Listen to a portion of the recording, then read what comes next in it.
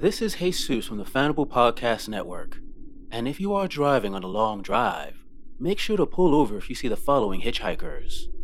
An Raviv, Jamie Denholm, Daniel Andrlik, Alexander Klaus, Connor Arnold, Tom Bransfield, Bridget Hughes, Preeminent Void, Leona Coughing, Fat Bald Hobbit, and Nielsen Harrow. Thank you for your support, and safe driving.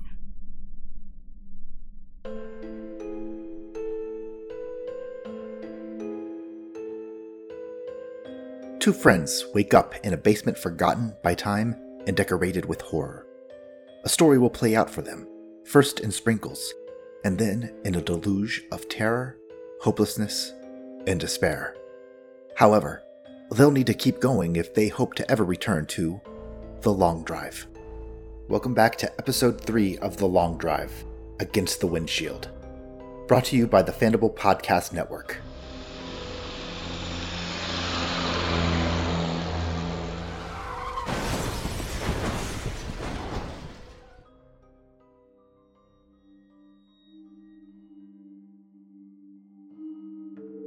You both wake up around the same time, and you're not really sure if the drop just landed you in a very painful position so you kind of blacked out, or if you're just so exhausted that the adrenaline that was keeping you alive and awake finally has worn off. But around the time Lee starts to stir, his foot accidentally catches Charlie in the rib, and she lets out a groan. Ugh. And you both realize you're lying in pitch darkness. You were crawling through the ventilation shaft with your flashlights. You do remember that. One of you had a flashlight, maybe both. But now, wherever it is, it's either blocked so it's not shining any light, or it broke on the fall. But right now, you are in a void of darkness. Lee, that was you, right? What do you mean? Ow. I'm fine, by the way. What? I got kicked in the ribs. That was you, right? Probably. Where's the light? I don't know. If you would like to start feeling around for it, go ahead and make a perception roll, and you can also add investigation to this. But this is going to be a difficulty 8 because of the darkness. I got 1 success. 2 successes. You both are feeling around, and you finally take hold of a single flashlight. David, since you rolled 2, I believe, you are the one that kind of gets control of it, and you turn it on. It's one of those industrial-sized flashlights. It's high-powered, the beam easily strikes through this darkness, and inches away from your face, David, is another face. A porcelain face that almost bursts with light as the light hits it square in the eyes. I scream loudly and thrash backwards. Charlie, Lee falls right into you, and you both stumble away until you finally come to resting against a wall, it feels like. And Lee, you ease your flashlight back on to the mannequin. And it is a mannequin, just lying on its side on the floor. And as you raise the flashlight and look around, you look to be in a basement. You see the kind of stereotypical cement walls, wooden rafters above you, pipes. Nothing that shows that this was a finished basement or something that is new and modernized. But everything else seems to be around you to be in disarray. There seems to be colorful cardboard that's on its side. There's curtains that look like they were draped over the window. They are all torn apart, slashed, cut up. And there's mannequins. Everywhere your light goes, you just see mannequins in various points of destruction just scattered around. Charlie, you look above you, and you see what looks to be one of those 1930s Frankenstein switches where you turn it on. So the big sort of lever switch? You do see a lever switch above you. Should I flip that? Or is that a bad idea? To flip that, yeah, sure, Chuck. Just, stand on your shoes because you have rubber soles, and that might have, electricity. Oh, Did that help? That didn't help. Nope, that did not help. Okay, I stand and I flip the switch. Lights begin to activate all around you. Blinding lights, fluorescent lights. You hear that buzz of electricity as it flows through the lights above. And then there's like a ka-chunk of like an old generator starting somewhere in the background. And all the lights immediately turn off. And David, so does the flashlight in your hand. It just kind of flickers. And by the time you slap it once to get it back again, it and all the lights of the basement come back on. And the entire basement is organized. The mannequins, they're no longer in pieces. They're all together in various forms of 1950s suburbia outfits. There's the mailman holding up mail. There is a woman and a child mannequin walking across the street. And all around you are cardboard designed, poorly done, looks like it's made by kids or people who were using crowns, of local Main Street. And there's a house, and there's a hospital, and there's a schoolyard in the distance, and then of course, right in the middle is a bus stop. It looks like a play setting that has been designed for an elementary school. And above you, you hear the whine of speakers, and you don't even see where the speakers are. But it's definitely that old-fashioned, like, elementary school speaker that's kind of whining to life.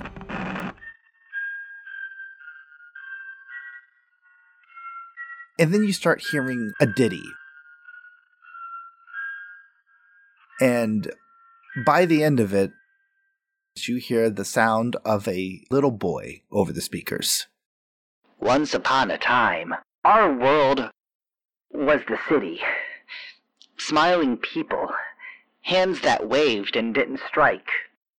Playtime, food time, sleep time. But then, the bad times started with bus driver Jim. And in the distance, you hear another lever being pulled, and it kind of vibrates the ground underneath you. And then 6 cardboard cutouts of children shoot up from the ground. Again, poorly designed, yarn for hair, paper plate faces. And they start moving through this crowded streets of mannequins. And you see now that they're taped to a toy train. And it brings the children, the cardboard cutout of children, to where it says bus stop. And that's where they remain. Do the tracks end at the bus stop, or did the train just stop at the bus stop? The tracks do stop at the bus stop. Okay. Do you think that refers to the bus outside? I mean, as soon as my abject fear and nausea that comes from this entire circumstance subsides, probably. You guys look around the room, and again, it looks pleasant in a way that's terrifying. This isn't something that you would expect to find in the basement of a rest stop. Across the room, the lights haven't shined on completely. Seems to be a wall that you're not really seeing, that the light almost seems to refuse to go towards. But between you and that wall, there are a number of cardboard buildings and very smiley-faced mannequins. Billy, how big are the cardboard buildings? Some of them are small. Some of them probably go up to your waist, and those are labeled like library. But some of the bigger ones are like computer store, and that's like a cardboard from the floor up towards the rafters. And some of them don't even seem like they fit properly, like they've been shoved, and it's kind of crumbling at the very top. It's probably 12 feet from the ceiling to the floor. Interesting. Okay. It seems like someone built this cardboard setup using whatever they could find. Some of these boxes are, one actually could kind of squint through the paint and see it says refrigerator. And the other one, they look like almost what you would carry files in, filing boxes, and they've been painted. Okay, Chuck. So I think that maybe that bus does have something to do with the bus outside, but I'm only extrapolating that from the fact that it's the only bus we've seen since You know, everything happened. And you said the magic word. Oh no. Says the kid over the speakers, and suddenly, out through a very small vent, probably the size like a rat could fit through, a bus flies through as if it was coming down from like a Hot Wheels set, goes between your legs and goes past the children. Doesn't stop at the bus stop, but as soon as it passes the bus stop children, they all fall down the cardboard. And the bus travels through the legs of a passing postman, through the legs of a mom pushing a carriage with probably a mannequin baby inside, and into the darkness. And as soon as it enters the darkness, a light turns on, and there is a door. Right there, painted red. This is the worst trip to the land of make-believe that I've ever seen. Oh, you didn't hear? David Lynch took over once the king died.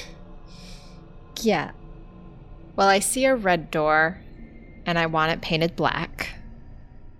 So did the bus crash into the red door? I mean, it didn't explode. It kind of just bounced off, but yeah, it's laying on its side now.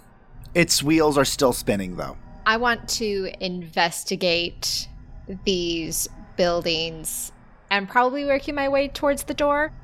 Specifically, what I'm looking for, I don't know if it exists, you'll tell me, is if any of these buildings are labeled rest stop. Interesting. So let's do an investigation plus perception for whoever wants to do this. David, you see that Charlie is starting to look through these buildings, or just kind of, she's going up to mannequins and like just looking them close up. So you can do the same if you'd like. Chuck, what are you doing? I'm looking through this stuff. Billy, what's my difficulty? Difficulty 7. Then I have 3 successes. None of these say anything like rest stop. The closest you get to it is maybe like a gas station, but that's like a smaller box, and when you lift up the box, there's nothing inside it. It's just emptied with dust and some leftover remains of dead roaches. I'm supervising from a distance as I come up behind. Great. As you are moving away from this box, Charlie, you notice that Officer Friendly, the mannequin in the officer's outfit, has a gun belt. And it looks rather authentic. It's the only thing that doesn't really look like it's from the 1950s, because it's very kind of modernized. It looks like a Beretta, something an officer would have. So he has a gun belt and there is a gun on it. Yes. Charlie points that out. Should we take that? I mean... We should take it so nobody else has it. Yeah, I mean, it's a 9mm. It doesn't really have the stopping power for the dogs outside, but that's not the point. So Charlie is going to take the whole gun belt. You grab the gun belt, and as you're looking for a way to detach it, unfortunately, it looks like it's been super glued to this mannequin, the gun belt itself, so you can't get the gun belt out. But you can pull the gun out of the holster. This seems safe. Charlie is holding it out, by the end of the... Like pinching it? Yeah. You pinch the butt and you pull it out. And you hear the snapping of a string as something was tied to the barrel of the gun, and when you removed it, it activated something. Over the speakers, you hear a song begin to play. I'm looking over my dead dog Rover, which my father ran over with the power motor. One leg is missing, the other is gone. The third leg is scattered all over the lawn. No means explaining. The one remaining is out by the cardboard floor. I'm looking over my dead dog Rover. Oh wait, Daddy, he's still alive. I'm looking over my dead dog Rover. And it just starts up again. And that's all that's happening, just... Yeah, it seems to just be playing that song. I don't know. Is that normal? Because I went to public school. I think we just go to the door. Don't touch anything else. You guys are moving towards the door. And you guys are careful. You are avoiding stepping into any of these small model cars that are scattered around, any of these mannequins that are in your way. But then you start hearing something. above you, the sound of heavy boots. And it actually shakes the foundation of where you're at. Like a small tremor. We're not talking about like 8.5. This is like really a 2.6 at best. But no one expects footsteps to cause a tremor. So I'm going to need you both to make an athletics check. Difficulty 8. As you are currently surrounded by several of these mannequins, just to make sure you don't step into anything. It is going to be athletics plus dexterity. 2 successes. 1 success. You both stumble, but none of you actually step on anything. You don't run it into anything. But you both watch as one of the mannequins, the furthest away from you, near where you kind of woke up, tips over. Simply tips over because the world is shaking. And it slams face first onto the ground. And as soon as its head cracks, you hear buzzing. And then suddenly, a swarm of flies escapes out of this head of this mannequin. Since you both succeeded, this isn't near you, but this cloud of vermin flies up into the sky and spins around, and then it seems to locate both of you, and it shoots off towards the two of you. You guys can either use strength plus athletics to just barrel towards that door, or you could use dexterity plus dodge in order to like kind of weave in and out, whatever you want. But this cloud of flies is moving towards you as fast as it can. And so I need you guys to at least to get 3 successes in order to make it to that door. I have a really bad idea. Good. I love bad ideas. So you said a bunch of the boxes are big, right? Yes. All right. I grab one of the large boxes, like one of the refrigerator boxes, put it over Charlie, and make a break for the door, splitting my action. You grab one of the boxes, and it's actually big enough for the both of you if you both want to fit into this thing. And perfect. There is a moment of realization. First, there's a look of dogged bravery on Lee's face, and then he picks up a massive MagTech box for it's like one of those double door installments for a refrigerator. It's really nice. And then he realizes that it's big enough for both of them, and then, like a fucking Monty Python sketch, he actually scoots underneath and puts it down next to both of them. All right, so you drop the box on top of both of you. You hear the sound of flies slam into the side of the box, and they kind of swarm you for a while, trying to chew through the glue of the box, the tape, and they're really going to town. But for now, it is definitely holding them off, but you are blind. May I request? We both did investigation rolls. We crept over there slowly and quietly, making sure not to knock anything over. I have eidetic memory. You absolutely do have an eidetic memory, and you know what? Because Lee has that eidetic memory, Lee grabs onto Charlie's hand and guides her as you both start pushing your way towards that door. And again, you hear the bugs getting louder, and you are crashing into things because you are now a giant box. And each time a mannequin falls over, you hear more bugs escape it. Ah, fuck. And the buzzes pick up, absolutely. I have something that needs to complicate this. I just looked at my merits and flaws sheet. I have a phobia of complete darkness.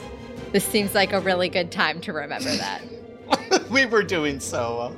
So I have to make a courage roll every time when I'm faced with my fear. No, Charlie, it's a good point, but luckily for you, you have that flashlight still in your hand and it's still on. It came on just about the same time the lights in this entire basement came on. So you're terrified for a second, but then you hear the click of a flashlight in Lee's hand, and you guys are good. Lee actually was like a Boy Scout. He was prepared. You guys make it to the door, and you kind of deconstruct the box in front of you as you rip it open down like the seam in order to get to the door, push back the box against the flooding of the bugs that are trying to get at you, to get this door open and to stumble into this room. But you're able to close the door behind you as only a few bugs come and nibble at your faces, but you're able to swat them away. But you definitely hear the sound of bugs trying to get at you through the door. You both are breathing heavily. That was pretty intense. It takes a second or two before you start looking behind you towards where you're at. Right now, you're in another room, and it's a thinner room almost kind of a hallway, but a little bit bigger. And this hallway is painted yellow. The ground is painted brown, the ceiling is painted black, and it seems to be mimicking a school bus. There is an aisle that leads towards the front of the room, and on each side of the room is a van seat here, an old park bench here, a crate, a box, anything that can mimic the look of what school children would sit on. You see a few windows painted on the wall as well. Some clouds, some smiling flowers. But right now it seems like you guys are in the back of the bus. And in the front of the bus, you see the back of a mannequin's head. And that mannequin looks to be wearing a bus driver's hat. I'm really tired of buses. Yeah, I bet. You do notice a door in the front of the bus that seems to be where a door would be for like a normal bus. It's kind of like this on the side. I start edging towards it. There's really only one direction to go. And quickly using the flashlight to check the seats that we're walking by. And I'll get attacked by whatever. The second you take a step towards one of the seats, the entire room, you can only describe it as swerves.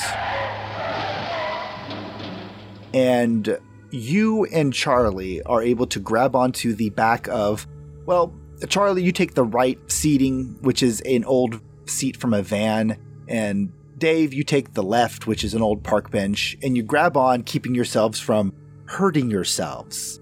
And you hear from the front of the bus someone saying, "Sit down, you little insects!"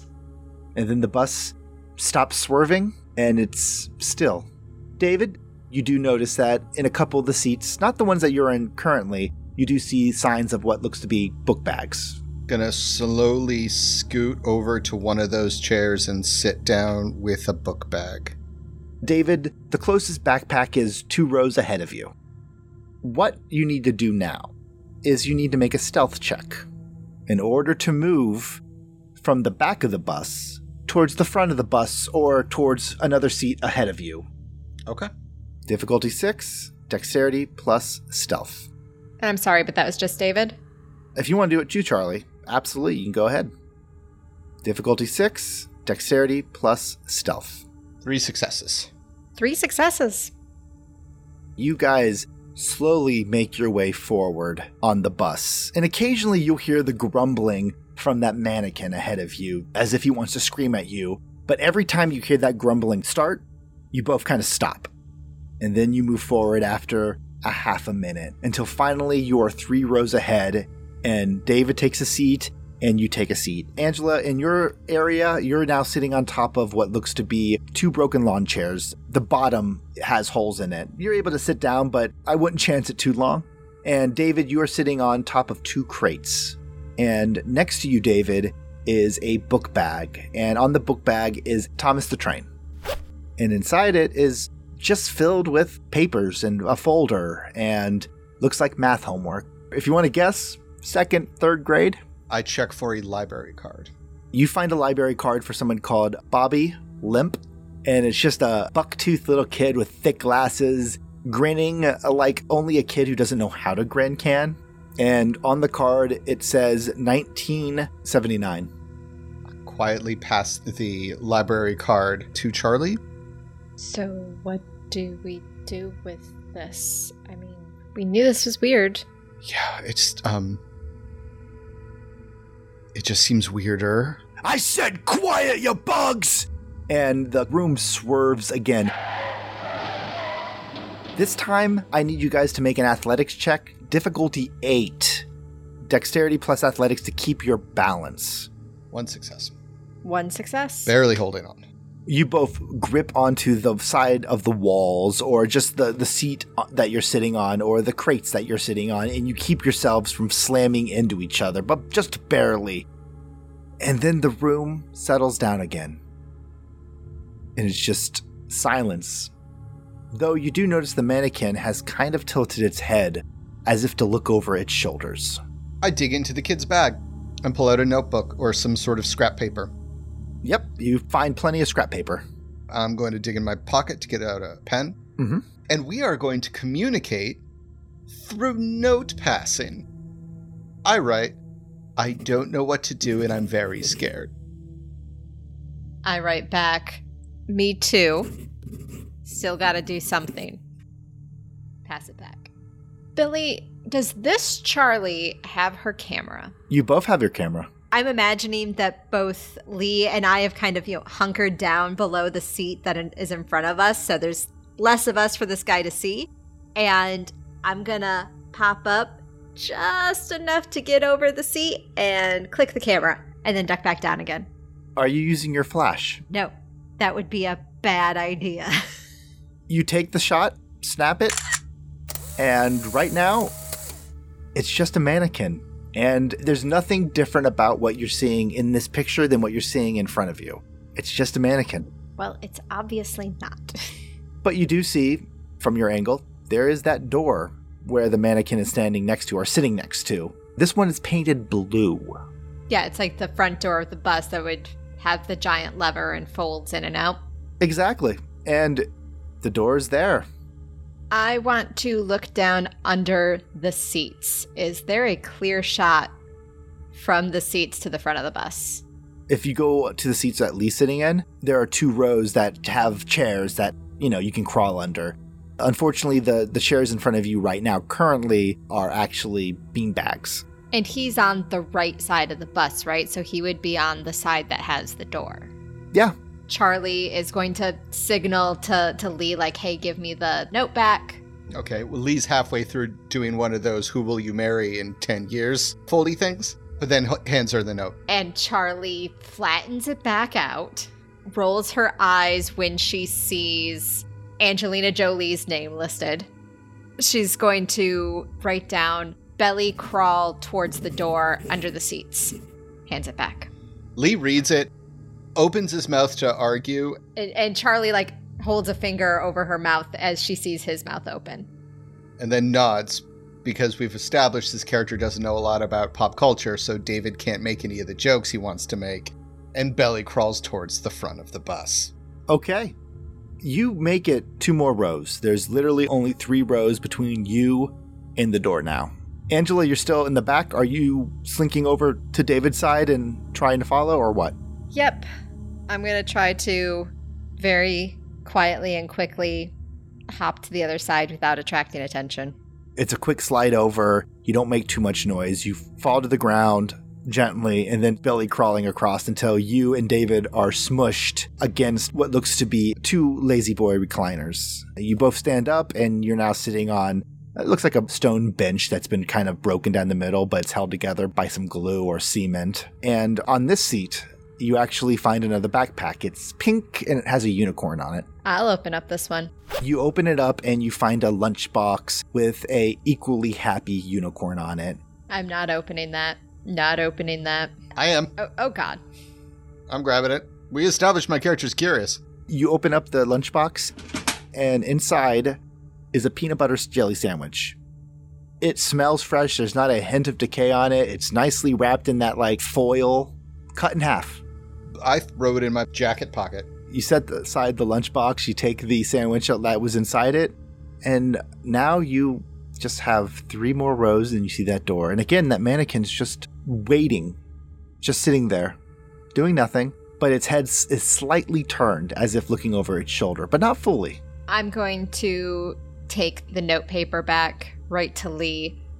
Do you think that mannequin could stand up and walk down the aisle? Lee writes, hold on to something.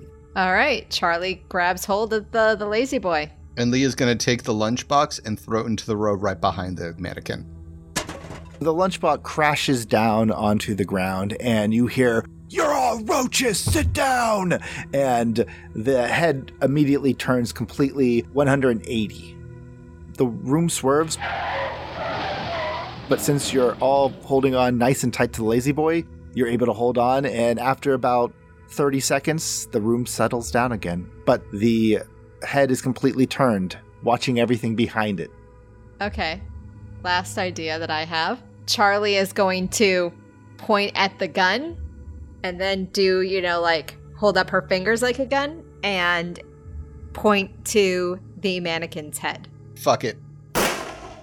So, Lee, you stand up, you take aim, and you blow this mannequin's head to Kingdom Come. And Lee's like not gung-ho. He's not Dirty Harry about it. He like bunches up his shoulders so they kind of cover his ears. Because it's going to be like really loud. And it's loud. And then you hear the sound of screeching tires.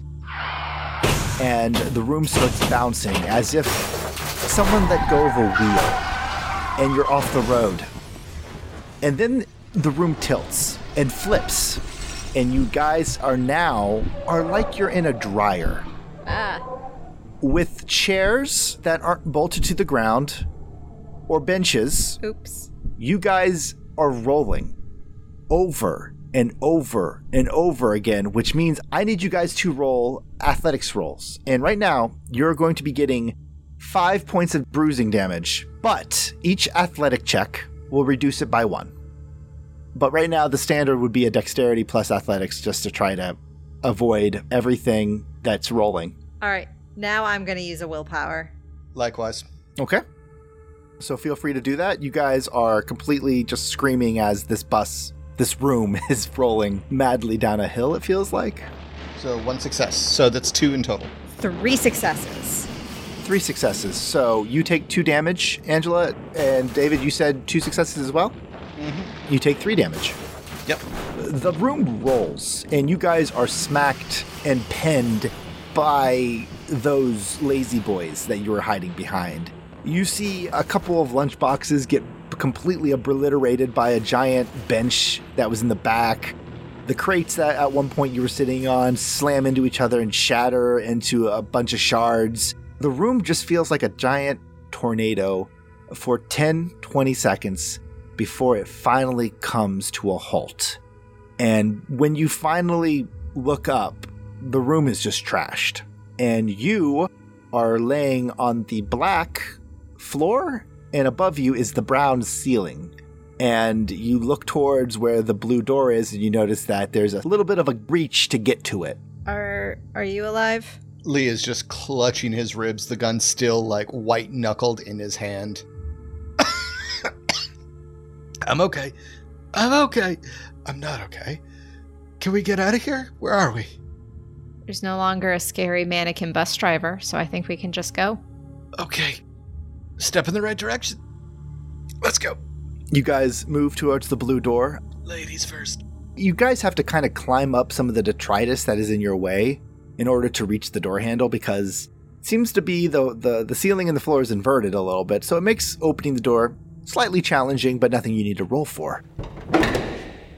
You open the door and you both stumble in, climb in. And as you do, the door shuts behind you. And the lights are off. And then they're not. Why does it keep doing that? This entire room is covered in overdue bills. It says overdue, overdue. And it's almost like a comedic stamp has been pressed on each one of these. And in the very center of the room is a table, a chair, and a mannequin wearing a bus driver's hat. And he's clutching his head. And there's a mannequin standing over him, dressed in a 1950s stay-at-home wife's attire. And that mannequin is pointing a finger. And through a speaker, again, that you don't see, you hear, "We don't have the money, Cheryl." "You're worthless, Jim. You little insect. You can't even give me a baby, only good enough to drive around little babies that other people have. You need to man up, you roach, you bug, you insect. You won't even let us adopt." "All our money is gone, Cheryl. It's because Oh yeah, I know, the bear. The bear. The bear. You always escape with the bear, Jim." And then several of the bills fall away from the far wall. And there are 3 doors covered in newspaper. And that's all. So what's behind door number 1? Like, you get that reference, right? That's old enough for you? Oh, yeah. Of course, totally. Okay. Miami Vice, obviously. What? There are 3 doors, each covered in newspapers. The newspapers have various headlines. If you want to get any more information from each one, you'd have to roll for it. I would love to. Sure. So you can either roll, I'm going to say perception plus investigation, or you could do an academics plus intelligence. I would love to do perception plus investigation. So would I. By all means. Okay. Okay, difficulty? I'm going to say difficulty 7. 6 successes. Holy shit. Well, then. 2. That's an impressive amount, Angela. And honestly, Lee, you're pretty sure you would have figured this out. Obviously. You would have figured it out eventually as you're just kind of slowly going through each and every article, every newspaper. There seems to be several of them pushed together. But Charlie just kind of glances at it and she points to the first story. All those newspapers are from 1965 to 1966. She points to the second one. That's from 1973 through 1974. And she points to the last door. That's from 1988 through 1989. Now, just throwing this out there, you can roll an academics roll. Difficulty 9. This is intelligence. Or you can roll a finance roll. Difficulty 6 with intelligence. And I can give you more information just looking through all of these things. Okay, yeah, I'll do finances. I'll try academic. I would have had 1 success, except that there's a 1. 2 successes. 2 successes. David, it's your turn to shine. You don't know a lot about pop culture. Your mom, she never really let you watch TV. You watched some, but your mom was very against that. But she brought home from the Salvation Army a full set of Encyclopedia Britannica. Mm-hmm. The books, not even like the CD or anything like that. Like, it had everything. And so, after your mini parties in high school, you would come home and instead of, going to sleep, you would read the encyclopedia sometimes. Oh, I'm just kidding. You were never invited to parties in high school. You just like to read the encyclopedia sometimes. And for some reason, as soon as she says 1973 to 1974, you remember that, oh, yeah, that was the big stock market crash, and that caused the bear market that happened between January 73 and 74. You just remember that idly. You also know that in 88 through 89 that there was a Thompson Square Park police riot in New York City, and randomly also know that on March 9th is Turnaround Tuesday, March from Selma to Montgomery, Alabama. But those are the 3 kind of things that stick in your mind about all those dates. Bear market. The bear market crash, 73-74. She said, I motion at the housewife mannequin, having completely lost my sense of what is real. She said that he always blames the bear. The bear market crash of 73-74 is probably what she's talking about. I mean, millions upon millions of people lost their entire savings. She also said, you always escape with the bear, which maybe there's a physical bear, but we have no evidence of a physical bear. So... But how would a stock market crash help you escape? I think escape as in, like, she yells at him about this stuff and he always blames the bear market crash. I guess we go through the bear door.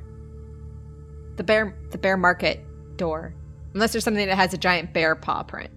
Well, if he always escapes through the bear door, then maybe that's how we're going to get out, too. You first. Oh, son of a...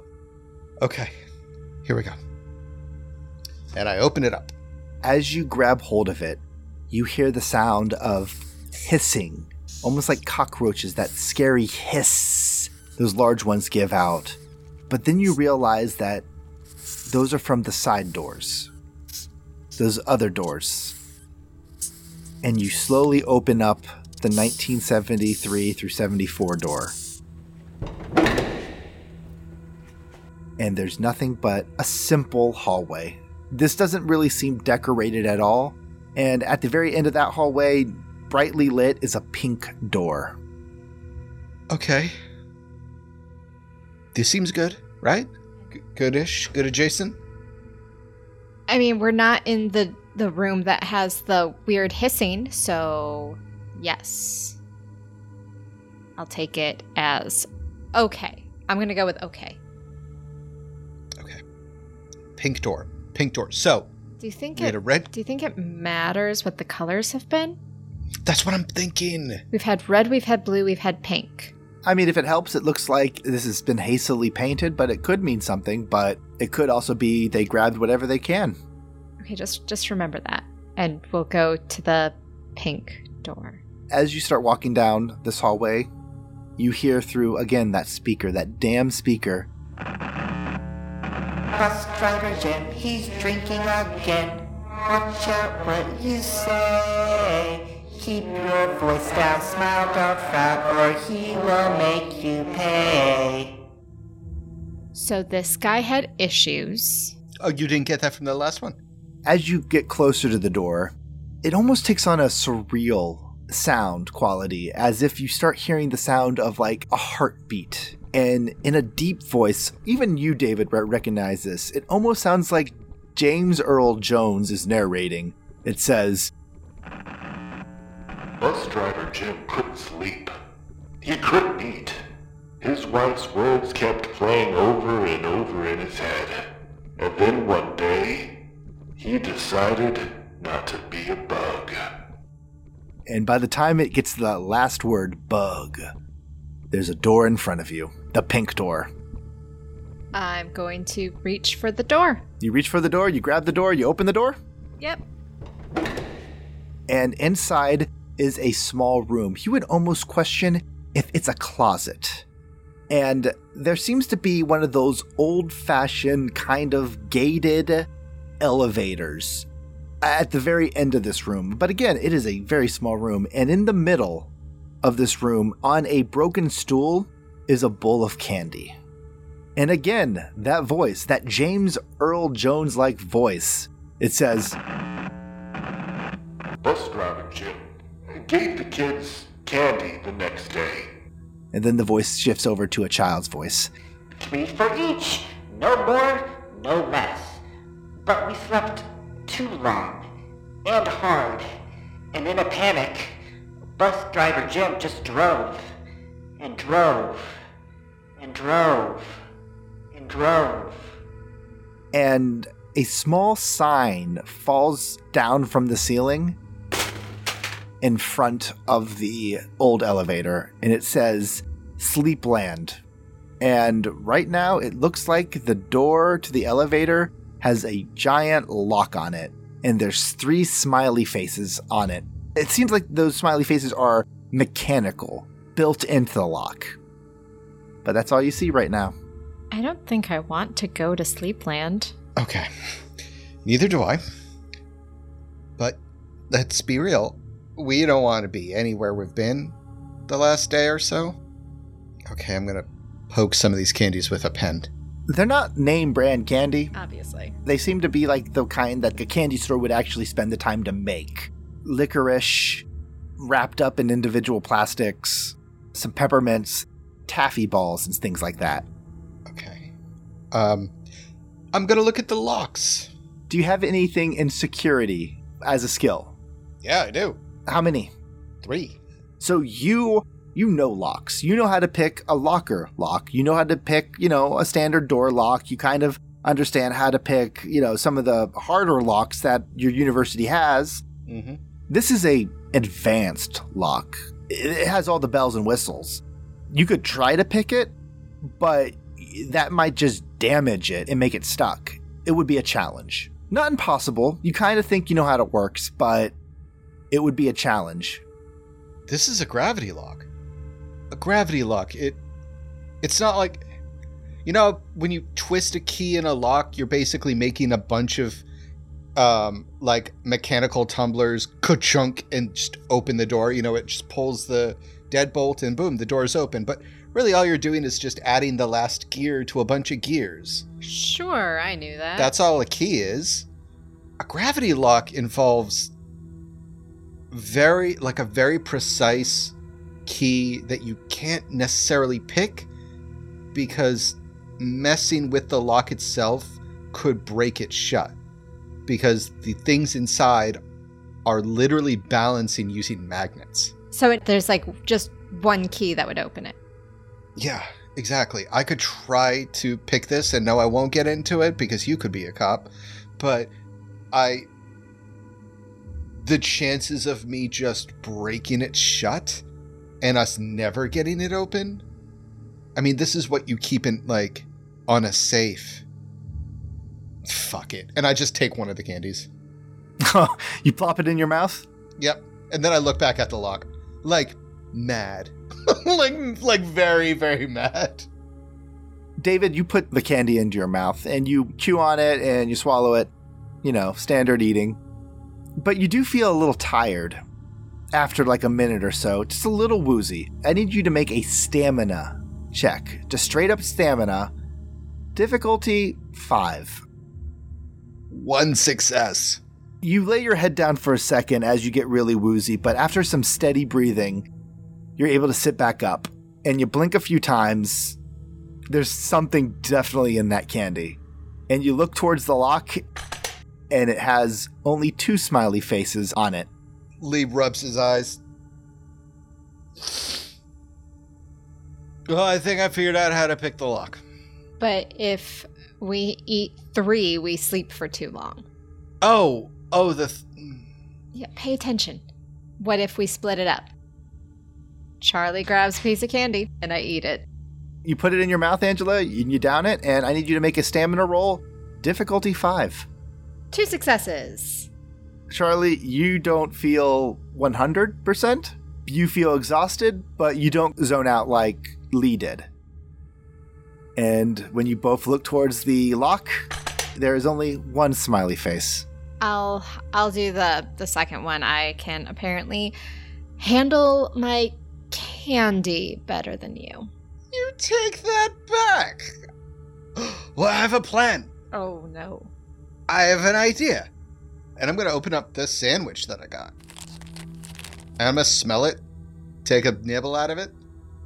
You do. It tastes delicious, honestly. It's peanut butter, definitely Skippy's peanut butter crunch, and legit jelly. Somebody bought this jelly from a farmer's market. I take one of the candies, break it in half, and then stick each half into one of the halves of the sandwich. And then I just shove one half of the sandwich towards Charlie. The thing about barbiturates is that sometimes if you add drugs with food, sometimes that they're absorbed less. Which is why if you have pasta with booze, you don't get drunk as much. So if we eat something with these, then we might, like, not feel as affected. Sure. So you guys eat? Yep. Also, I'm mad hungry, Charlie. So you both sit down and you nom on a sandwich. And honestly, I'm going to give you guys each a willpower point back because you got a sandwich in you. And it's actually the first coherent thing that you've had other than like chips. And candy. This is actually healthy. However, as you're eating, I need a stamina check, difficulty 6 from both of you. Oh, fuck. I failed. I got a 10 and a 1. So you both failed? Yes. Yeah. You both eat your sandwich. And Charlie, you look towards Lee and you're nodding your head. This was a smart idea. And then you both kind of lean forward and rest your head against each other. And you fall asleep. You both are startled awake at the sound of an old elevator door crashing shut. And you are in what looks to be a boiler room. There is no decorations here. There is no brightly colored signs. There's nothing like that. Instead, the only thing you see right now is the boiler itself. The slight glow from between the grates, casting a little bit of shadows that dance around. You've definitely been dragged in here by someone or something, but you don't remember what. You were sleeping. And as you feel around, Angela, your camera is gone. No. David, your flashlight is gone. No. Then a single light turns on. It's an overhead light, and it casts a beam straight down onto an old ping pong table. On that table is a model of the rest stop. And while everything else has been kind of poorly drawn, painted, created, this seems like, even though it is just a craft project, it definitely seems like someone knew how to make a model out of cardboard and just hand-me-down thing, anything they could find, because it looks fairly good, and it's of the rest stop. And again, you hear that very calm voice from that speaker saying, Bus driver Jim's mind was broken after his accidental overdose of the children. But it wasn't the only thing that was broken. No, it was the spirit. And his courage wasn't the only thing that failed him, but also his heart. Because the moment the policeman came behind him in his bus as he was driving on that highway, his heart couldn't take it anymore. But then Jim realized he was driving on the highway in his bus alone. Driving with them children, until he saw a light. And like a fly to a zapper, he approached. And from the darkness you hear skittering. Loud skittering, as if something was climbing on the walls. And since you don't have your flashlight, you can't see what it is. And stepping partially into that beam of light is a little girl in pigtails and a dress. On her shirt, there's a cartoon Rainbow Bright. And the little girl just stares at you and says, "And this is where he made his hive." Another kid steps forward, again partially in the light. "Away from the policeman?" Another kid steps forward. "And his wife Cheryl?" Another kid. And David, you would recognize this kid. This is Bobby Limp. He has those goofy glasses and that bowl cut. "And the consequences."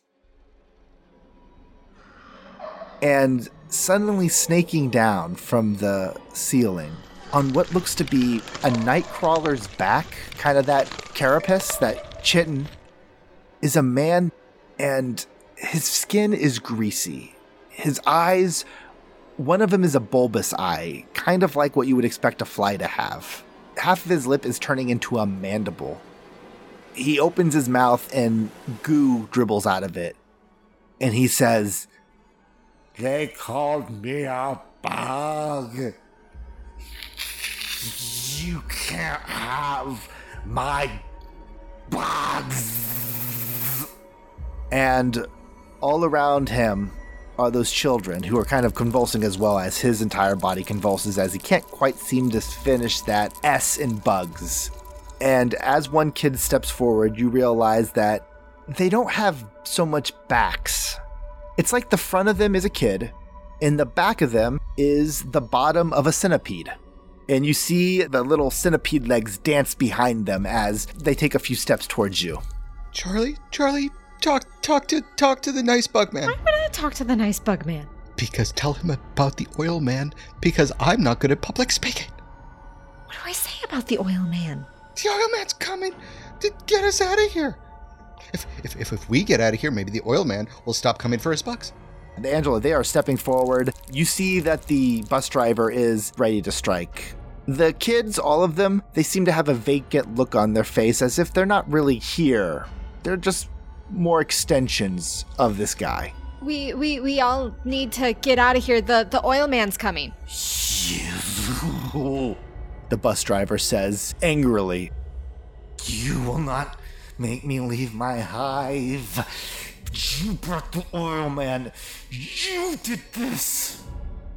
There's no point in blame. Roll initiative. 13. 15. David, Angela's trying to talk her way through this, but it looks like this thing's not listening. So he makes the first attack. He would go, and then David, you would go right after him.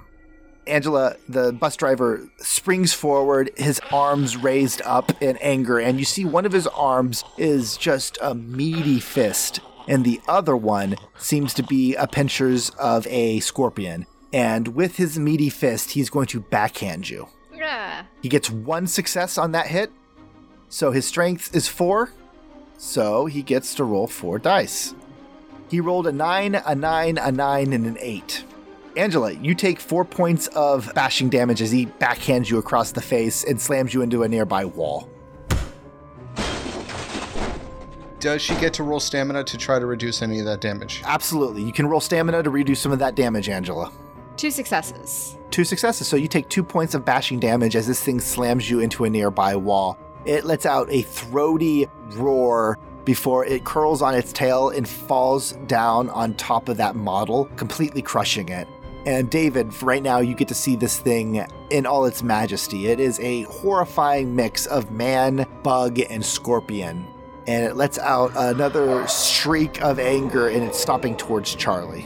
In the only move that he can do that is not fight the Scorpion King, Lee makes a split-second decision and holds the gun at one of the children carapaces and says, "Stop, or I'll shoot." David, I want you to intimidate. No, please make it stop. Oh, God. All right, so what would the difficulty be? 6. +2, because I am shy. So it's a difficulty 8. And I'm going to spend that willpower we just got. 2 9s! That's 3 successes on an intimidate. To hold a gun to a... We'll move on. You turn and absolutely point, and even though your voice is slightly shaky, your fear for your friend Charlie makes it seem like you are possibly crazy enough to shoot. And you see something in bus driver Jim's face that you did not think you would see earlier, or think it was possible to see given his insectoid transformation. Fear. As if you found a weak point.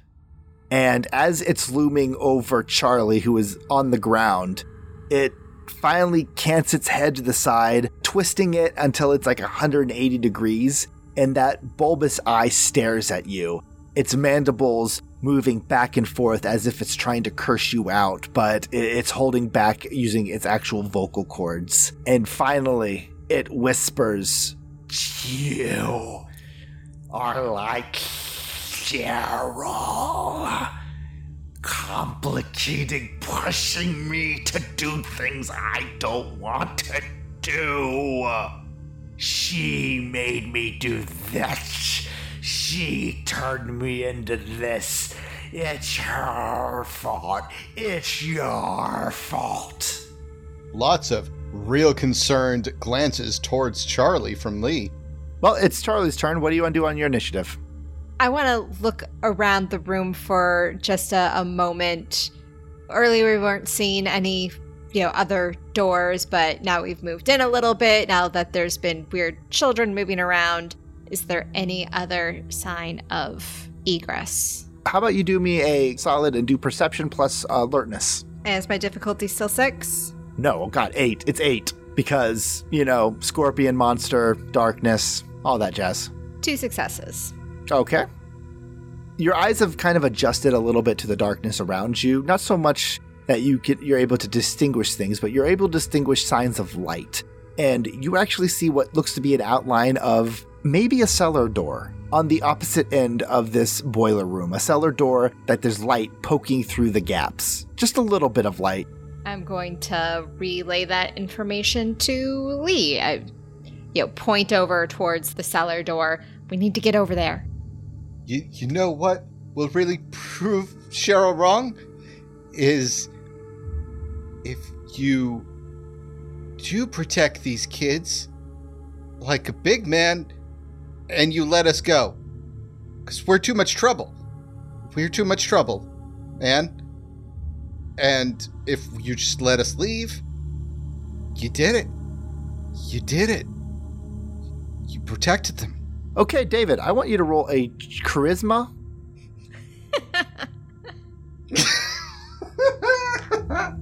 Oh, no. Would it be expression? Empathy.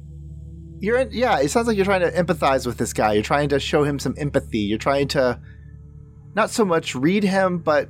Cool. So, quick question. What happens if your dice pool drops below 0? It is a chance dice. If you fail, you critically botch. Difficulty 8. So it's a difficulty 10. 10! I got a fucking 10! Are you serious? You rolled a 10. Bus driver Jim stares at you for a long 5 seconds before finally the children press their backs against the walls, and they're still just standing there staring straight at you, David, but then they start crawling up the wall, their backs. And then bus driver Jim slinks back into the shadow, and you can hear a throaty growl towards the two of you. Anger definitely is still there, but no one's blocking your way. Go. Let's go. Okay. We go. You guys are moving towards the cellar doors, and just as you reach it, the door behind you is kicked open. And the room is suddenly bright again, as you think for just a second that the guy's carrying a torch. But no, it is a flamethrower. No! The oil man has arrived in the boiler room, and you hear a deafening hiss from above as Jim, the bus driver, launches himself down on top of this figure, scorpion hand stabbing away. But again, those flames are definitely striking him as the oil man attacks with a gusto. You guys throw open this cellar door and stumble out. And you are outside. The fight's still taking place inside. It sounds bestial at this point, but you're standing at the side of the rest stop near the woods. To the right of you is more woods. Left of you is where the parking lot is. Parking lot doesn't have dogs.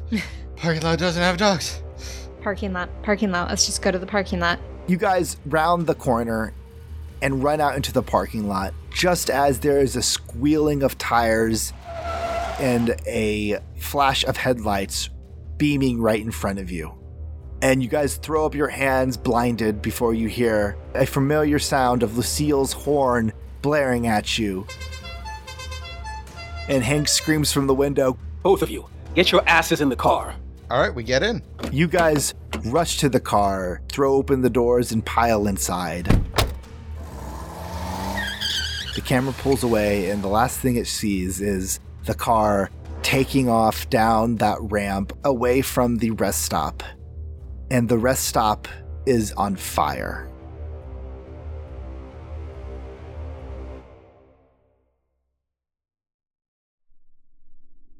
This is Billy, your storyteller, and I want to thank you for tuning into the Fandible Podcast Network. If you want to follow more of Fandible, go to our Twitter or Facebook. You can find us on Twitter at Fandible and Facebook at Fandible Podcast Network. If you'd like to help us create more of these episodes, feel free to donate at our Patreon. You get monthly games and supplements from us, fan games, and early access to episodes. Thank you again for listening, and be careful on the long drive.